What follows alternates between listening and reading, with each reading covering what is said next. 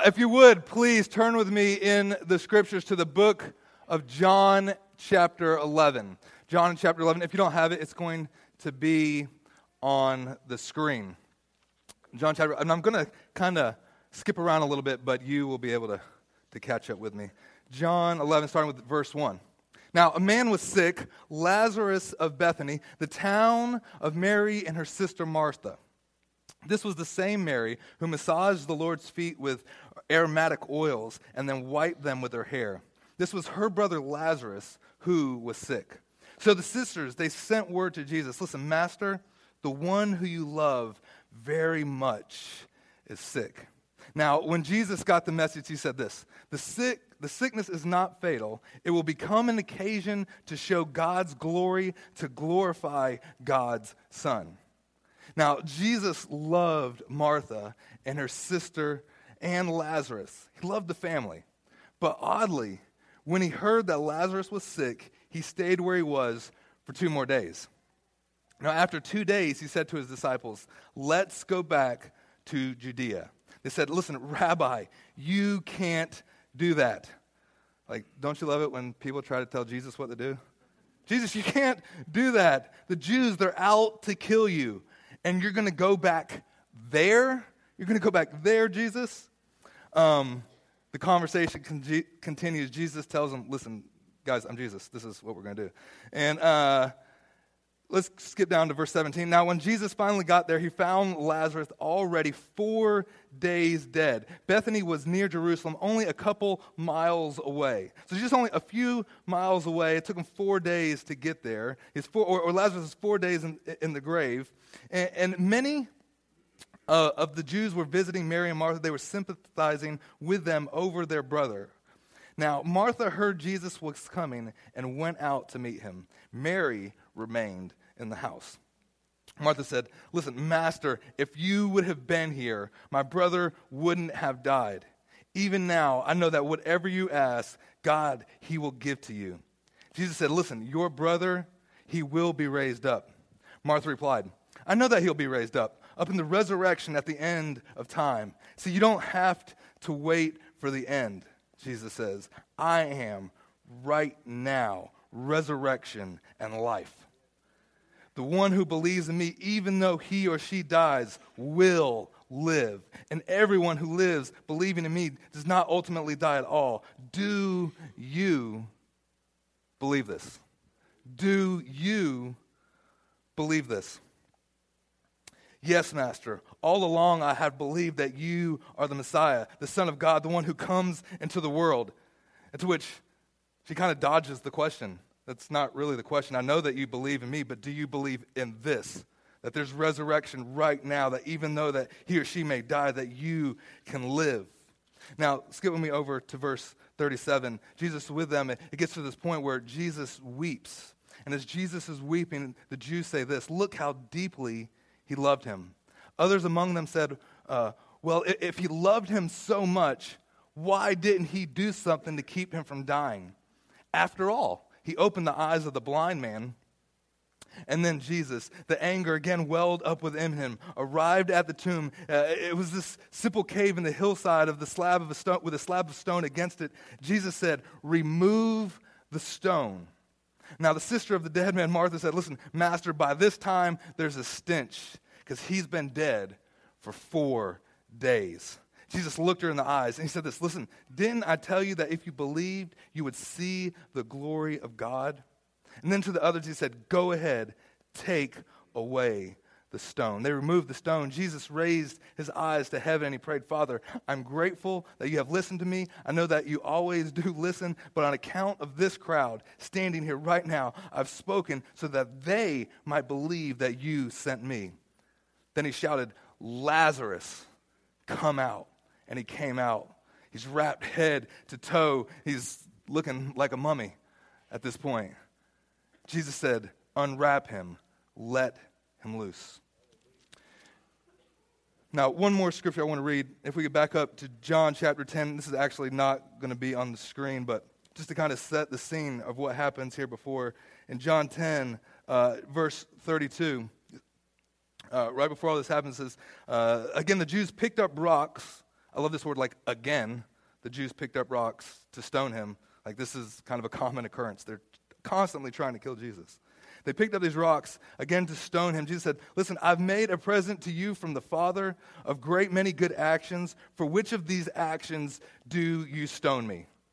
And the Jews said this, we're not stoning you for any good that you did, but for what you said, the blasphemy of calling yourself God. Now, Jesus goes on to rebuke them, and even to the point where he says, listen, if you do not do the things that my Father does well, that's good, and don't believe in me. But if I am doing them, these good things, put aside for a moment what you hear me say about myself, and just take for yourself the evidence of the actions that are right before your eyes. In other words, if you can't get past the hearing, at least look and see everything that I'm doing. But they were out to kill him. So, there's a certain premise that I'm going to lay out this morning about this sermon. We've spoken from John 11 a number of times here, and it's one of those portions of Scripture that no matter how many times I read it, there's always something just new and amazing. It's like, man, I'd never seen it like that before. But the premise of this sermon is gonna kind of lay a groundwork for the rest of it, and that's this: that there's something inside of each one of us, either right now or at some point, that in your heart you would say, listen, God, I know that we were meant to live for something more. That, God, there's more to this life to experience. There's more of you, God, to experience than what I'm presently experiencing right now. And so, is there anybody in here that just Jesus, I sure do want to know you more. I want to experience not just life, but life more abundant.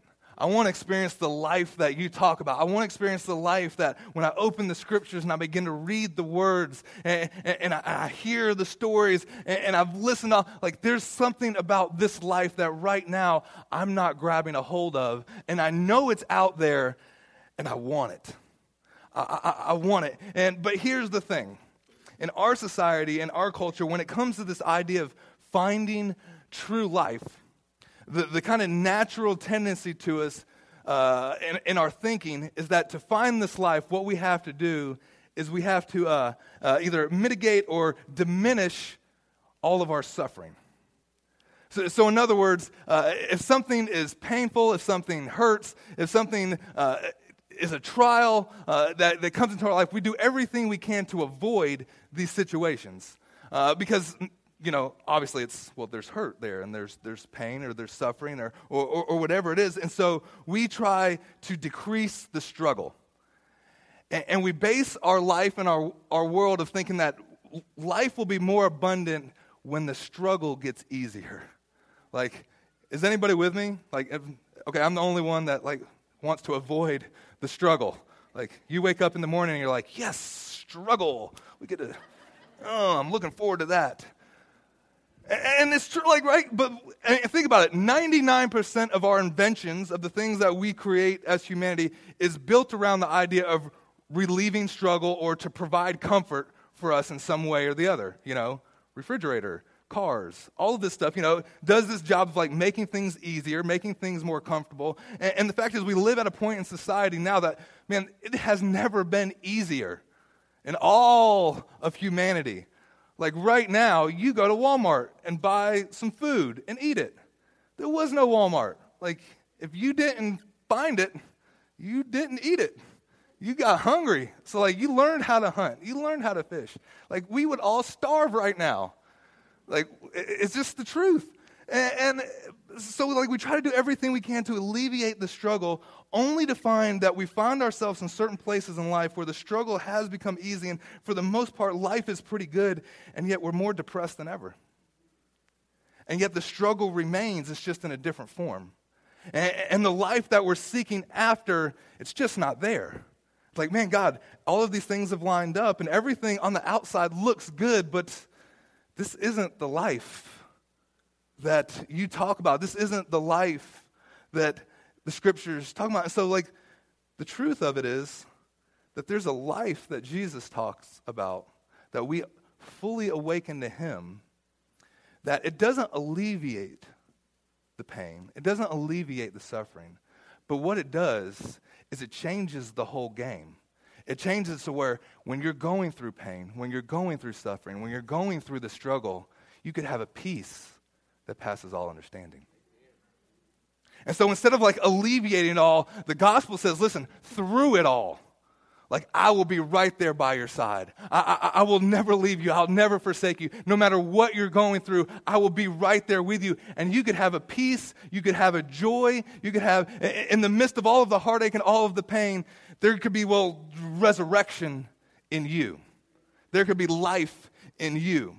And so now the question, so that's kind of the premise that I'm laying out for this sermon.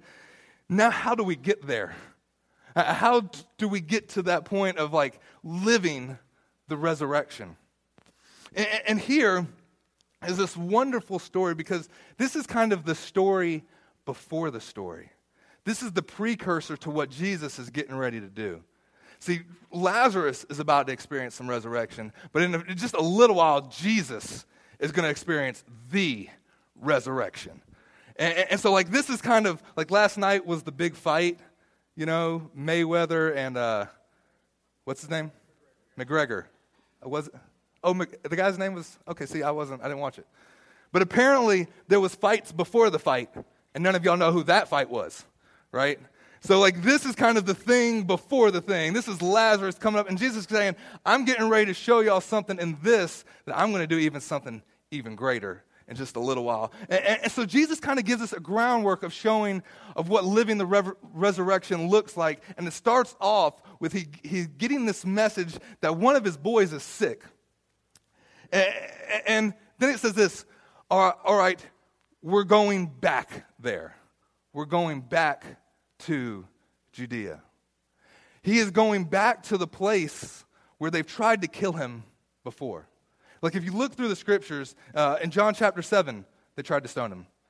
John, I believe it's 8, 9, like pretty much 3 or 4 times before this incident happens, the leaders, the Pharisees, other people, they've tried to stone Jesus, tried to kill him numerous times. And he's saying, like, this is where we're going back to. We're going back to that place to, there's people that hate me. There's people that want to kill me. Which is kind of mind-blowing, right?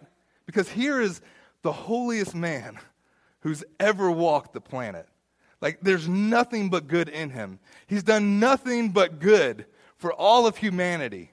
He's healed blind eyes and sick people. And he's done everything. He's lived this perfect, amazing life. And yet the outcome of perfection is you have a bunch of people that want to kill him. And so, like, the same is true today. And like, what makes us think that when we go out to like, have you ever heard that old saying, like, no good deed goes unpunished? Like, Jesus understands. He did all of this, and yet there's this reaction that us as humans, like, I don't get that, I don't understand that, so what do we do with the things we don't understand? Well, let's kill it. And so Jesus says, listen, I'm going back to that place. And to the disciples, listen, you've escaped death a few times. Do you really want to go back there again? This is a place they don't understand you. You've just even pointed out they can't hear you. They can't see you, all these things. And Jesus says, yeah, that's where I'm going. And here's kind of a thing that we have to understand. If you can't get past what you hear, you're never really going to truly be able to see. See, because these people, they're wanting to stone Jesus for no other fact that, listen, it's not all the good that you've done, but it's because of you've said this. You've said these things. And now, because you've said this and we disagree, see, their deafness made them blind. And because they couldn't hear Jesus, they couldn't see him either. They couldn't see all of the good works that he was doing. And Jesus even brings it up. Listen, guys, if it wasn't for these words, can you at least like look, what is it? And so like, no, all they wanted was blood. And until we learn to listen, we'll never truly see. See, we live in this world where we think like everybody, like, oh, my opinion matters so much, and something's happening, and I'll get on Facebook, and I'll just write all this, right? And like the fact is, we've never spent some time just listening. And the fact is, you'll never really see until you've learned to listen. I don't want to say this. Okay, let's do a little experiment. So I'm going to say something, and you don't have to answer out loud, just answer to yourself. But whenever I say these phrase or two, I want you to think about the first reaction that comes to your mind. You will get exactly what you deserve. You will get exactly what you deserve. Now, for some people in this room, you're like, no. And then other people are like, yeah, that's a good thought. What about this? Is this, if it was, half empty or half full? If you were looking at this, is it half empty or half full? Or what about this moment when you're at work and you hear over the intercom, could you please come to the office? What goes through your mind? I'm about to get fired. Or, it's about time they've seen my good work. I'm getting a raise up in here. Y'all hear that? They called me to the office. Yeah, I'm going in. They finally recognize all of this work that I've been doing. And see, like two very different reactions. There was this moment a few years ago. I was in Korea, and me and my wife were taking this flight to Indonesia, and it had been a long day. We had gone from, it was like to Atlanta to LA to Korea, and we ended up with this really long layover in Korea. I think it was 15 hours or something that we were supposed to be in the Korean airport. And we've gotten off the plane, we've departed, and we're going through the airport, and there is a kiosk station, and there's a few ladies there to help us. And this one lady kind of approaches us off of the kiosk station, and I speak zero Korean. And this lady had no English at all, and she's trying to explain something to us, and me and Devin are just not getting it. We're just kind of, we've kind of accustomed to traveled so much, at least I traveled a lot in previous years, and I kind of got accustomed, like, oh no, I'm going to get scammed here. They're like going to try and sell me something, or like, you know, you don't let people carry your bags. Like all of the rules are going through your head. And so like this lady's talking to us, and we're just like, yeah, that's great, and like totally just kind of blow her off and go throughout the airport. And so we're walking around the airport. You know, you do the lap in 30 minutes, and you're like, okay, 14 and a half hours to go. What do we do now? And so Devin actually kind of finds this corner in the airport and is just asleep on the floor and in chairs and stuff. And so, like, she's asleep, so I'm like, well, she'll be all right. I'll leave her right here. She's good. she'll be good. She can take care of herself. So she's like asleep in the corner. I'm walking the airport, and then there's the food stand places, and I love it. I'm just in heaven. I'm ordering everything on the menu. I don't know what, the caricatures. I'm like just pointing to like pictures. I want that one, and I'm doing everything I can. And I don't know what it is. Finally, I go back. I get Devin. She's like, you left me in the corner. I'm like, but you're good. And so let's go eat. And so we go, and, we just spent like all this time eating at the airport. And I don't know what it is when I get in like restaurant situations that aren't like it's not American. It's whether it's Mexican food or Chinese food. I think that I have to respond with words that aren't English. So it doesn't matter where we're at. So if we go to the Chinese restaurant, I'm like, gracias. I'm like, and Devin's all like, they don't speak Spanish. I'm like, but it just feels right. It just feels like gracias. I don't know. So like in Korea airport, I'm like saying just stuff like, oh, gracias, konnichiwa. I'm like, no, that's Japanese. Like, oh, like any word that comes to my head, and like the people are just looking at me like, this guy. I'm like, I don't know why. I can't stop it. It's almost like it's built in me that I have to, You just watch. All of y'all will do it now. Y'all will go to the Chinese restaurant and say gracias, and like they'll know. They'll be like, oh, yeah, American. We got you. And so like we've had these moments, and we've walked around the airport, and finally we get to this kind of one section of the airport, and it looks like there's this kind of secluded little two doors. I'm like, oh, it's like that the spa area that first class people get to go? Like, I wonder if we could sneak in. Let's see if we could get in there. And so like some people come walking out. I'm like, oh man, maybe they have their name badge or something that we could swipe. And hey, listen, but we ended up just talking to some people. I can't remember how it went down, but we ended up talking, and this other European couple come out, and they're like, oh yeah, this is actually a kind of a complimentary lounge for people that have long layovers. And Devin's just like looking at me like I just slept on the floor all of this time, and like it's ringing bells, and like the lady at the kiosk was trying to tell us, if you come this way, you get this complimentary room. And I'm just, gracias. And but it just like goes to show you, like we have these preconceived ideas, we have these notions that like this is what's going to happen. This lady's going to rip us off, and she's going to take our luggage, and she was just trying to help us. But because I couldn't listen, I could never truly see. And we live in this society where, like if you were to turn on the TV right now, you would think every person in America is a racist. Like every white people hate black people. Every black person hates white people. Like you turn on the radio, and this is all we're bombarded with, and that's just not the truth. And until we get to the point where, like, listen, there's all kinds of sides to this thing. And until we can like learn to truly listen to people, we're never going to truly see. And we're going to end up like these people that are like, listen, Jesus, it doesn't matter what good you're doing, all this. You've said something that we don't agree with, and we're just going to try to kill you. And this is the place that Jesus says, this is the place you have to return to. This is the place I'm bringing you back to, the place of misunderstanding, the place of deaf ears, the place of blinded eyes, the place where they try to stone you. And through it all, Jesus never stopped loving. Through it all, through all of the misunderstanding, through all of the hate and anger, through all of these people trying to kill Jesus and stone him time and time again, he never stopped loving them. See, I don't know about you, but like when somebody tries to hurt me, when there's like this, especially if you were to try to stone me, I'm not going to go like knock on your door and like, hey, good to see you again. Like, oh yeah, the whole stoning thing, water under the bridge. Like Jesus is like that. Like, it's just amazing. See, whenever we get hurt, we want to retreat.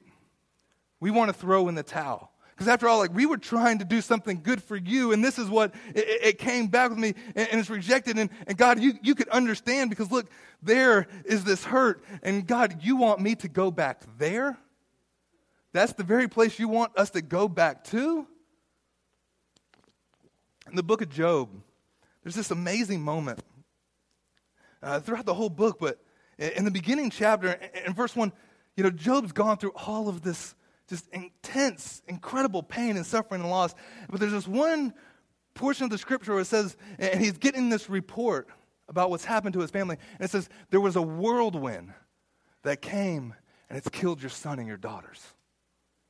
And the rest of the book is this kind of conversation that takes between Job and his buddies. But here's where it gets interesting. At the end of the book, in Job chapter 38, when the Lord responds to Job, you know what it says? It says, and the Lord answered Job out of the whirlwind. Now, if I was God, the last thing I would do is talk to Job from the whirlwind. Because the last time the whirlwind was there, the whirlwind is what took his family. The whirlwind is what took his kids. And so now to show up, and just imagine what Job is feeling. It's the very thing that's caused his pain and his suffering, and God shows up in the whirlwind. The very place where all of this pain and all of this hurt is rooted in. And here we have this thing where all of this, and God shows up. What is your whirlwind? Is there something in your life that, man, it's caused great pain and it's caused great hurt, and the last place you expect to find God is there? And yet, the groundwork for resurrection starts when Jesus says, let's go back there. Let's go back to that place. Returning to that place. But maybe there's some of you in here that you've done that. You've taken those steps to journey towards God. You've embraced that, okay, God, all of this has happened. I forgive, I've released, and I've started to walk in this direction. Only for this to happen, things have gone terribly, terribly wrong. And you've thought to yourself, wait a minute, God. Like, I'm doing the thing that you told me to do. I'm open to you, God, and what's happening? And nothing seems to be working out. God, I'm getting my life right. I'm trying to walk in the gifts and the callings. I'm trying to do everything right. I'm trying to find you, Jesus, and nothing is going right. Do you not understand? And this is what happens. Like, Jesus has gotten word that your boy, he's sick. And he just waited 2 more days. And it's not till 4 days later that he's there. He's only 2 miles away. Like, God, I've been praying, and I've been praying, and I've been stepping out in faith, but you're not showing up, God. Where are you? Where are you in all of this? And here's a hard lesson to learn. The difference between what is urgent and what is God. Because the things that I think are urgent, God doesn't. And can I be really honest with you? This is super annoying. Because God, right here, right now, God, I need you to show up. Where are you?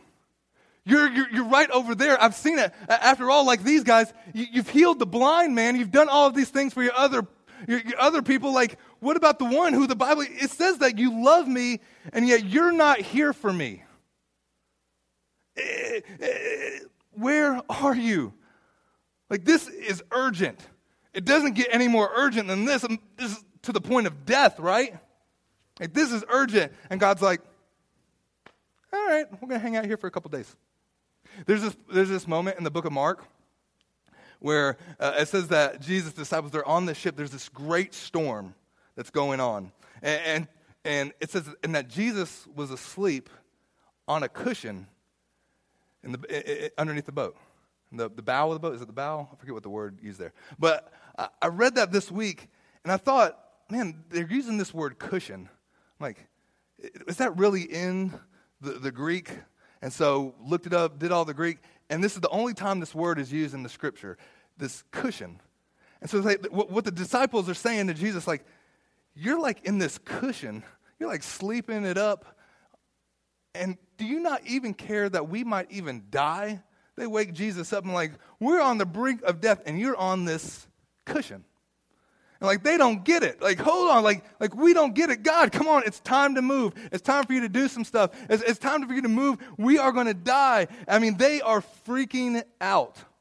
If you've ever been in a crisis situation, it's kind of like one rule that they always tell you, like, this is the most important thing. If there's a crisis, you don't freak out.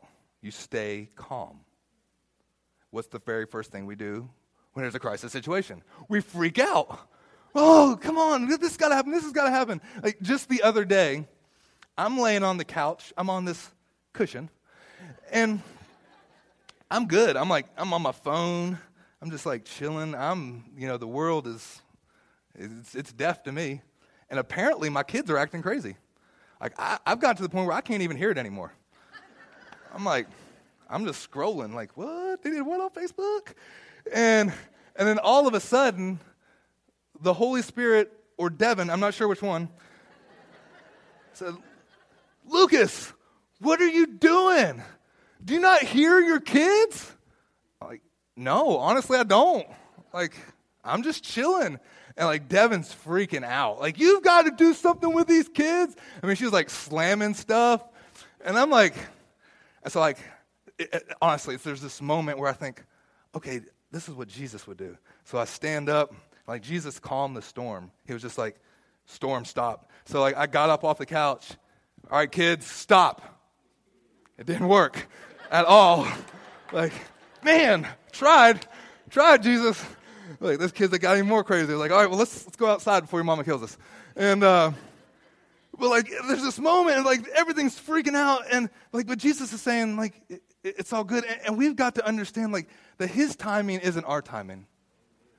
And there's a certain cycle that happens when crisis hits or something a devastating happens. It goes from the stage of like there's hope and Jesus can do something, and to this point where all hope is gone.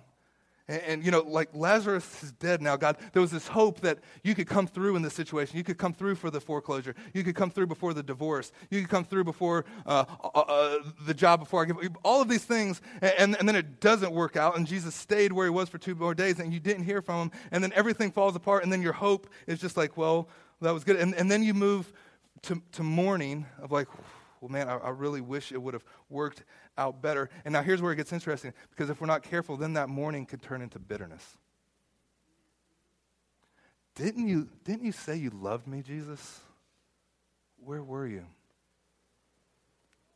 And one came out to meet him, and the other, well, I'm just going to stay here. I don't want to see you right yet, Jesus. And so often this can be the case, but here's what's happening. What Mary doesn't realize, what Martha doesn't realize, and what we too can easily forget is that the thing that needs resurrection is not just Lazarus, but it's our faith. See, there's some resurrection that's getting ready to take place, but Jesus is trying to teach a lesson to Mary and to Martha and to everyone watching. This is going to be an occasion in which God is going to show forth his glory. And so there's some resurrection that's getting ready to take place, but it's not only in Lazarus, it's going to get ready to take place in you. Because right now, your faith says that, you know what, resurrection can happen, but resurrection's a thing of the future. Resurrection's one day, God. Yeah, we know that resurrection will happen when you come back and everything's summation. One day, God, everything will get better. One day, my marriage will get better. One day, my finances will get better. One day, all of this will be okay. One day, there'll be peace in my heart. One day, this will happen, but just not today. And to which Jesus says, listen, there is resurrection hope right now. I am the resurrection and the life. Do you believe this? And to which we need to pause and seriously think about that question. Do we? Because is resurrection a thing for you that's always in the future? That always one day life will get better. And if I could just get all of the pain and the suffering to kind of deplete, then I'll find happiness and then I'll find joy. Only to get into those places. And I've talked to people time and time again that said, listen, I just tried to get to this place in my career. I tried to get to this place in my life. I tried to get to this place in my education. And I got there and I arrived. And it's not what I thought. It's not the life that the scriptures are teaching. I want it right now, and Jesus is saying you can have it right now. Do you believe it? Do you believe that you could walk out of these doors today and your life could be changed forever? Do you believe that whatever problem you're facing, that God can take care of it? I mean, really, come on now. This isn't just like the sermon make you feel good. This is a real, like, Jesus, do I really put my faith in you? Do I really put the hope of my marriage in you and my kids in your hands? See, tomorrow, I'm going to drop my daughter off at school for the first time. And I am scared. Like they told me, you know, you're gonna drive up. She's gonna get out the door and like leave you. I'm like, no, shouldn't I park and like walk her in and like? And the teacher's like, don't be that parent. You're going to cause a backup, and you're going to, and like, okay. And so like for the last few weeks, we've been working together. All right, Kobe, this is how you open the door, and you could buckle your seatbelt by yourself, and you're a big girl. But there's this moment I know it's going to happen that even though it's this small thing, that it's kind of this moment of, God, I'm placing my child in your hands. She's yours. And I think we all have got to come to that point with whatever it is in our lives. That God, ultimately, you asked me, Do I believe in you? I'm going to say yes. And it's all yours. I'm not going to try and prop this thing up anymore, and I'm not going to try to make it work, and I'm not going to try to, God, at the end of the day, it's yours. Resurrection belongs to you. Life belongs to you. And so that we go through this, and there's these moments of like returning to this place, understanding of God's timing. And then there's this beautiful thing here right before Lazarus says, Jesus goes to the stone and he shouts out, "Move the stone." And I love the fact that the Bible says like he shouted it. Move the stone. And like, so there's nobody misunderstood him. Like, wait, hold on. Did he say like, I'm going home? No, he said, move the stone. What, he can't find his phone? Like, no, move the stone. Well, throw me a bone? No. Jesus was very clear. Move that stone, in which they tried to stop him. Hold on. Like, he's already been in there 4 days. You move this stone, it's going to be stinking up in here. See, you've got to have some faith that when you step out and you make it very clear to people, listen, we're going to move this stone. And you know what? You've got to run the risk of stinking up the place. You've got to run the risk of falling flat on your face. And Jesus, if it doesn't happen, well, it's just going to stink up in here. Because you've got to do something. Move the stone. What's the stone in your life? And Jesus saying, like, speak to it. Move to the fact where even after he says it, and then he said to the others, all right, y'all, move the stone. See, because some people just won't understand. Move the stone. See, like, we want to be a people of extraordinary faith. It means doing extraordinary things. It's like we read the scriptures and we read about Paul and we read about Daniel and the lion's den and we read about all these guys. These guys were taking steps of faith. Like the story of Daniel. But do you realize he actually had to get in that lion's den? But God, if I could get all of the benefits. See, we want everything they had, but we don't want to pay the price that they paid. Like, I don't want to be in that pit with those lions. Like, we want resurrection, but there's a death first. Come to me. Like, you want to experience the fullness of life, that means, well, some things in your life need to die first. And it's a hard pill to swallow. Like, it's just, it's this moment. I'm going to ask Alan to come up. All of this has happened. There's this road to resurrection. There's this cycle that takes place. And Alan, if you could kind of stand right here and face this way, please. And I'm going to need Jonathan, come help me for a minute, buddy. We're gonna take this one right here. So Lazarus, it's been dead, right? And let's just wrap this bad boy up. Like, hold on, I can't even. All right, maybe we could do the twirl thing. There we go.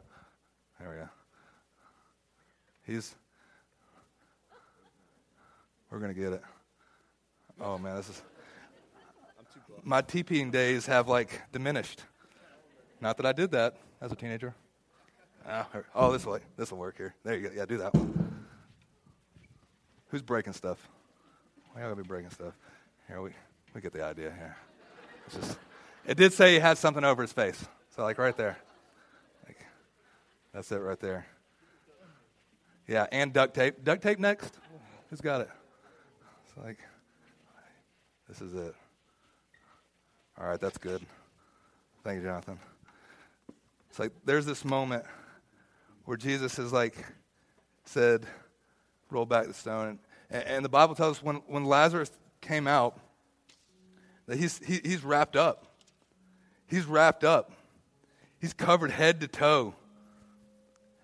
And here's the thing. When resurrection takes place, sometimes there's the remnant of the past. There's the things that say, you know what? You're still so full of pride. You know, you're never going to amount to anything. All those dreams and all that's all just dead to you. You're a loser. There's all of these things that the world tries to tell us. You know, the children of Israel, they spent hundreds of years, generations and generations in slavery, and you're going to be nothing more than just a slave. All of this has happened, and there's resurrection, and we've come to know Christ, but we're still carrying around the bandages of the past. We're still carrying around all this stuff, and the Bible says we've got to be renewed of the mind. You got to get to the part where you actually believe the things that God says about you. And you're more than what the world tells you. But here's the catch. Remember the children of Israel? They've come out. They're experiencing freedom for the first time in generations. And when God says, you're going to go in and you're going to take this land, you know what they said? Let me pray about it. They said, we're just like grasshoppers. They're giants in this land. We can't do nothing. And a generation died in the wilderness. And they died. Yeah, there was life. There was freedom. They were no longer getting beat by the Egyptians, but they carried Egypt with them. They carried Egypt with them every day. And come on, Christians, how many times is this us? We've come into the knowledge of a life-changing God, and yet sometimes we still want to hold on the baggage. It says, you won't amount to nothing. Everyone knows your past. They know what you've been through. All that hurt and all that pain, it's never going to go anywhere. Life's just going to keep on keeping on. You've messed up so much. God can't forgive you. You can't experience life. This is all it's ever going to be. It's never going to get any better than this. And we walk around, and Jesus says this, take it off of them. Take it off of them. You don't have to live like that anymore. There's some resurrection that's getting ready to take place. There is resurrection hope right now. In this moment, I am the resurrection and the life. You don't have to live like this anymore. This has been a presentation of Coastal Vineyard Church, a community of faith, hope, and love. For more information on who we are and how you can support future podcasts, visit us on the web at www.coastalvineyard.org.